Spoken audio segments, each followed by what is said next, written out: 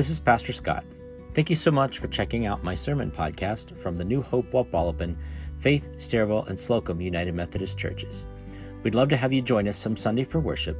To find out more about our locations and worship times, find us on Facebook at New Hope Wapwalopen. We hope to see you soon.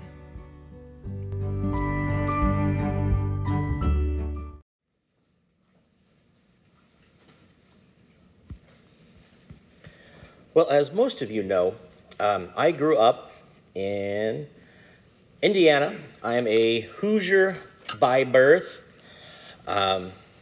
Huge Colts fan. Pacers frustrate me, if you know basketball at all. But anyway, Cambridge City is a town of about 3,000, and it is about 50 miles due east of Indianapolis. There's not a whole lot in Cambridge City. We have more than one stoplight, though, so we're not one of those towns. But if you actually hop on I-76 West down in Harrisburg, hit the turnpike and follow it over, and then jump onto I-70 and just follow that straight west, you'll go right next to the McDonald's that I worked at through high school and college. It was a job. I didn't exactly McLove it. But Cambridge actually sits along what many call, it used to be called the Old National Road. Some of you history people probably know it. But it is the highway, it's US 40. It was created in 1926 as a highway. And at one time, you could take it from San Francisco to Atlantic City. But I don't think it goes straight across anymore. I think out west, they did something different with it. But it was actually a road before it was a road. I think it was one that people used to use way back in early days to cut through there. But every year, Cambridge does what they call the Canal Days Festival. Obviously, there was a canal at some point in time in Cambridge City, as there were a lot out in that area. But it was a time, it was such a fun time when I was a kid. Like, we'd ride our bikes through town, and there was all kinds of people there, and the booths and all of that stuff. It's like most festivals, it's kind of dwindled now. It's not nearly as popular. I haven't been to it in years, but my dad said it's really not like it used to be. But it would always culminate on Sunday with a huge parade. And for a few years, my mom actually organized the parade, and she did an amazing job. But a lot of it involved calling people on the phone and asking if they wanted to be in the parade. And my mom loved the telephone. She really did. And so it always culminated in this parade, and there were trucks and marching bands and old cars and just a typical parade, a big parade. For a few years, the parade was actually, it was interesting. Our Boy Scouts actually helped, when my mom ran it, we actually helped organize it. I think they did it a few years after, too. So we'd ride our bikes around the setup route, and, we were sticking stakes in the ground and painting numbers in the ground and all that, helping set people up. I actually was in the parade a few times, too, as I got older. I was in it with our marching band, high school marching band. I think our baseball teams walked in it a couple of times. And when I was 5, I was the junior king of Canal Days and got to ride on the float with a girl. Tom, when you got it, right? But it was funny because it never happened, though, in my experiences. Nobody ever stopped and started shouting, "Hosanna, hi, Hosanna," as nobody started waving. There were no waving of palms, and, nobody put their coats down for us to walk on. It used to be when I would picture the Jesus entering Jerusalem, that's what I pictured. I pictured this, my experience. I pictured the parade, maybe minus the cars and the marching bands. But I pictured this huge throng of people lining the streets into Jerusalem. Is that what some of you pictured? Is that kind of the picture? This huge, huge parade. The truth of the matter is the scene was probably not like we envisioned it, and it was probably a little strange to bystanders. Our scene actually starts with Jesus sending 2 disciples down and says, "I want you to go ahead of us and get this." Basically, it's a colt. It's a donkey that's never been ridden. It was young. And so he goes, "I want you to go get this. And if they ask you why, I want you to say, 'The Lord needs it.'" And so they go there and they start to take it. And they're like, "Well, why are you taking our colt?" They're like, "The Lord needs it." And we don't see any more discussion. So apparently they're like, "Oh, okay. I wouldn't recommend trying this. Hey, I need your Mustang. The Lord needs it." I don't think that would go very far. It reminds me of those old cop movies when they I need your car. Get out. They hold their badge up and they take the car away, and the person's just sort of left standing there in the middle of the street. But anyway, the Lord needs it. But what's interesting is it was common for military leaders to parade through conquered towns riding on horses. I mean, we hear stories of kings actually coming back from the war that would do that, but it was also common for them to do it to their own cities that they'd conquered. They'd come through, walking through rubble and stuff, sort of like looking down over the people like, we conquered you. I am, victorious over your people. But they would ride on a horse which had all the armor on it, or they'd be in a chariot, surrounded by soldiers. So all of a sudden, so this scene of Jesus riding in on a colt, on a donkey, had to have been kind of odd. But it happened for a couple of reasons. One, it fulfilled the prophecy found in Zechariah 9:9. It reads, "Rejoice greatly, O daughter of Zion, shout, daughter of Jerusalem. See, your king comes to you, righteous and having salvation, gentle and riding on a donkey, on a colt, the foal of a donkey." But second, it also typified Jesus' ministry of humility and even that gentleness that we just read. It wasn't speaking to wealth or power like the kings riding in on their horses with their big entourage, but it spoke of humbleness and servanthood. I mean, what better way to speak to servanthood than ride in on a donkey, an animal that's known for burden and it's known for work and labor? So Jesus was sending this message of I'm the fulfillment of prophecy, but also this message of I don't come and, I come as a king, but I don't come with war. I come in peace. We continue on in verse 35 that we begin to see that as they brought it to Jesus, they put their coats on and he started to ride it into town. All of a sudden, we see the people, they take off their cloaks and they start to spread them on the ground in front of him. And, they grab palm branches from the trees and they started to wave the palm branches. And then we see them start to sing, "Blessed is the King who comes in the name of the Lord, peace in heaven and glory in the highest." And as I mentioned, as like many of you, I used to picture this huge parade. I pictured people coming out and lining the streets when they heard the commotion. That's what I pictured growing up. But then I noticed something in verse 37 that says the whole crowd of disciples. The whole crowd of disciples. Now, we know that there could have been others that maybe weren't disciples that were watching. And it may have just been only the disciples were singing, but I always envision this parade scene with everybody, with people coming out of their homes, with streets just lined with people praising as Jesus rode into town. But I think the whole crowd of disciples was made up of all of these people that used to follow. Remember when Jesus would walk around, there was crowds following him, so he always had to try to get away, or he'd go out on a boat or go across the lake. And even then, they'd follow him around the Sea of Galilee because they could kind of spot him, so they'd all go around and meet him on the other side. I think what this was a crowd of all the people that were following Jesus, and I think it was sort of caught up in the moment. It was this sort of celebration, this emotional response, this impromptu scene with cloaks and palms torn off the trees which were nearby. I think it was an impromptu scene. So taking this into account, with Jesus sort of sitting on the side, sitting on a donkey, I think this had to be quite the spectacle. If you picture it, not an organized parade, but this impromptu thing. I mean, could you imagine what this had to have looked like to those that weren't disciples or people that were at home eating dinner or just in their houses, and all of a sudden they hear this commotion and they go out like, what in the world is going on out here? Think about how many times you've asked what's going on when you've heard a noise or a siren. Those of you that are on the Facebook chatter group, the Mountaintop chatter group, some of you are on social media, not all of you. Every time there is anything, like buildings tore down, the police siren, anything, it's posted. What's going on? What's happening? Where's going in there? What do we? Just people just don't know what's going on. They have to know. And so you imagine people in this situation, all of a sudden like, hey, what's going on? What's this commotion? Who's that guy? People who didn't know what was going on. But it also makes me wonder if these people were caught up in this emotion.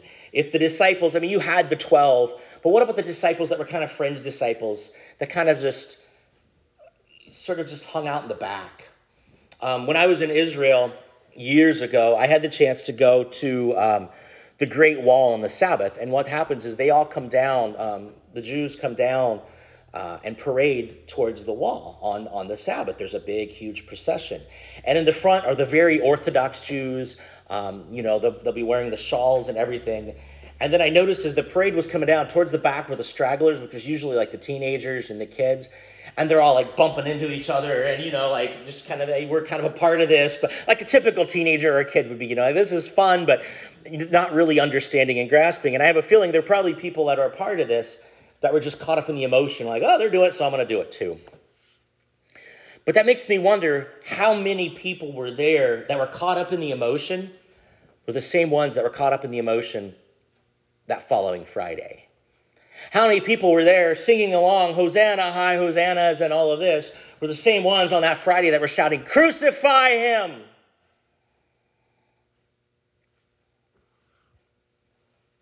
Makes me wonder. Now, before I move on, I actually want to jump back a bit. We're going to jump back to what precedes this passage today. Because whenever the passage begins with a statement that builds on the previous statement, we always have to go back and see, all right, what got us to this point? So whenever you see the therefore, remember, what's the therefore? I don't think that's the word that's used today, but it's basically it does build on this. And prior to our scene today, Jesus is telling a parable of the 10 minas. And a mina is 3 months' worth of work, of wages. And the parable goes that a nobleman went to another place. He was going to make himself king of this other land. And as he leaves, he basically tells his servants, I'm going to give you this money and I want you to put it to work. So he gives each of them these 10 minas and he leaves. And then sometime later he comes back and he asks the people he gave the money to, he asks his servants, he's like, what did you do with the money? And, and a couple of them come up that they'd made more money, they invested it, and they'd done good things with it. And then there's the final one. And the final one's like, well, I know what kind of a person you are, so I buried it in the ground so I didn't lose any of it. And he ends up taking his away from him because he didn't invest it. He hid it. This parable actually speaks to Jesus himself. And that's what Jesus is talking about. He's talking about, I'm going to be leaving. I'm going to be going off to be king. I'm going to go to heaven.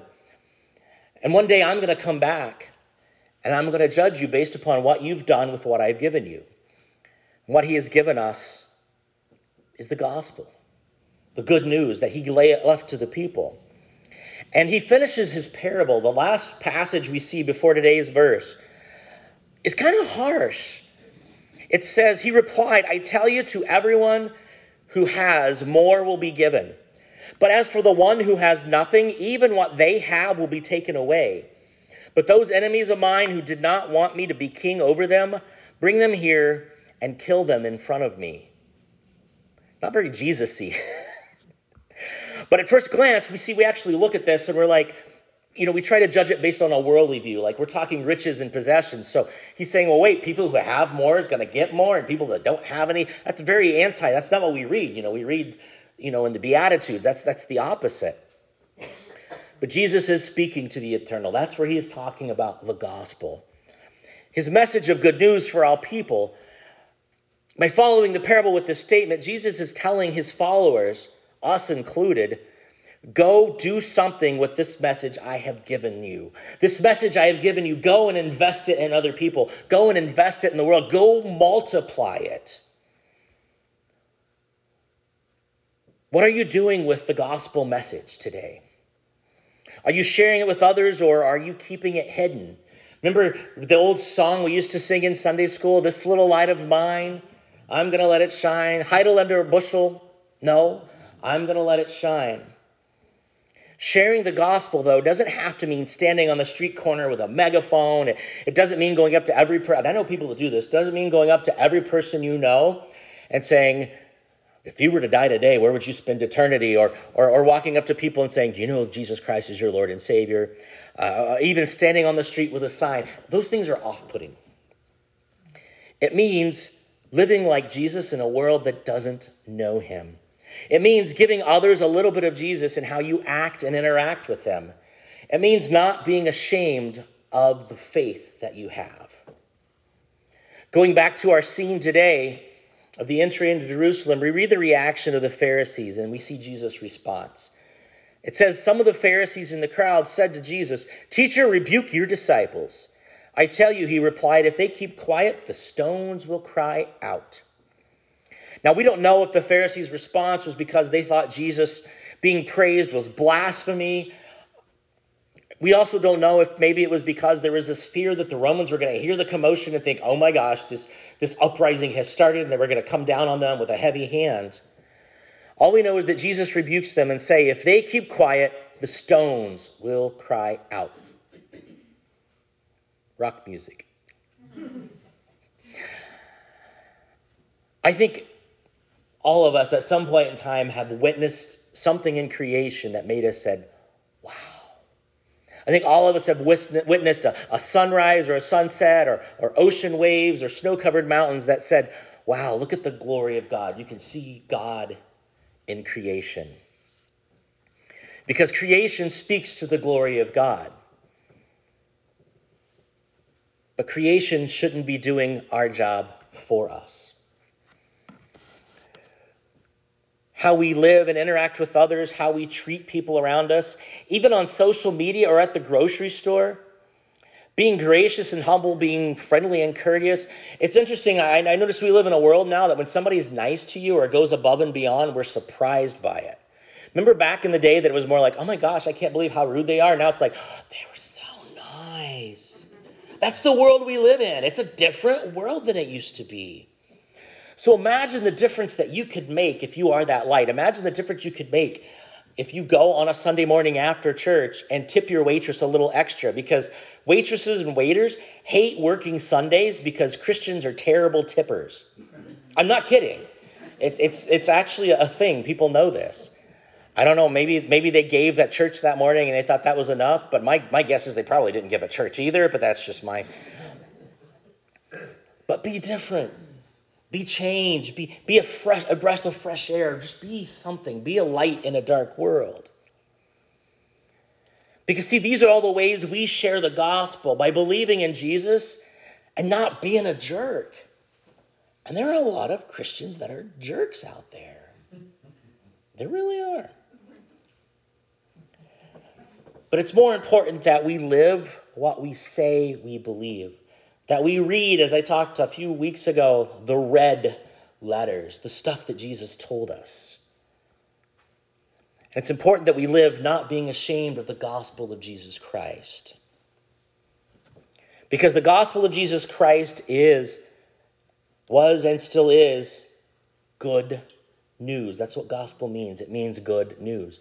And it's not good news just for the people that look like us, act like us, worship like us. It's not just for the people whose skin looks like us. It's not for the people who love just like we love. God's gospel, the gospel of Jesus Christ, is good news for all people. And we need to be sharing that good news with the world around us. Let us pray. Dear God, we just thank you for this good news.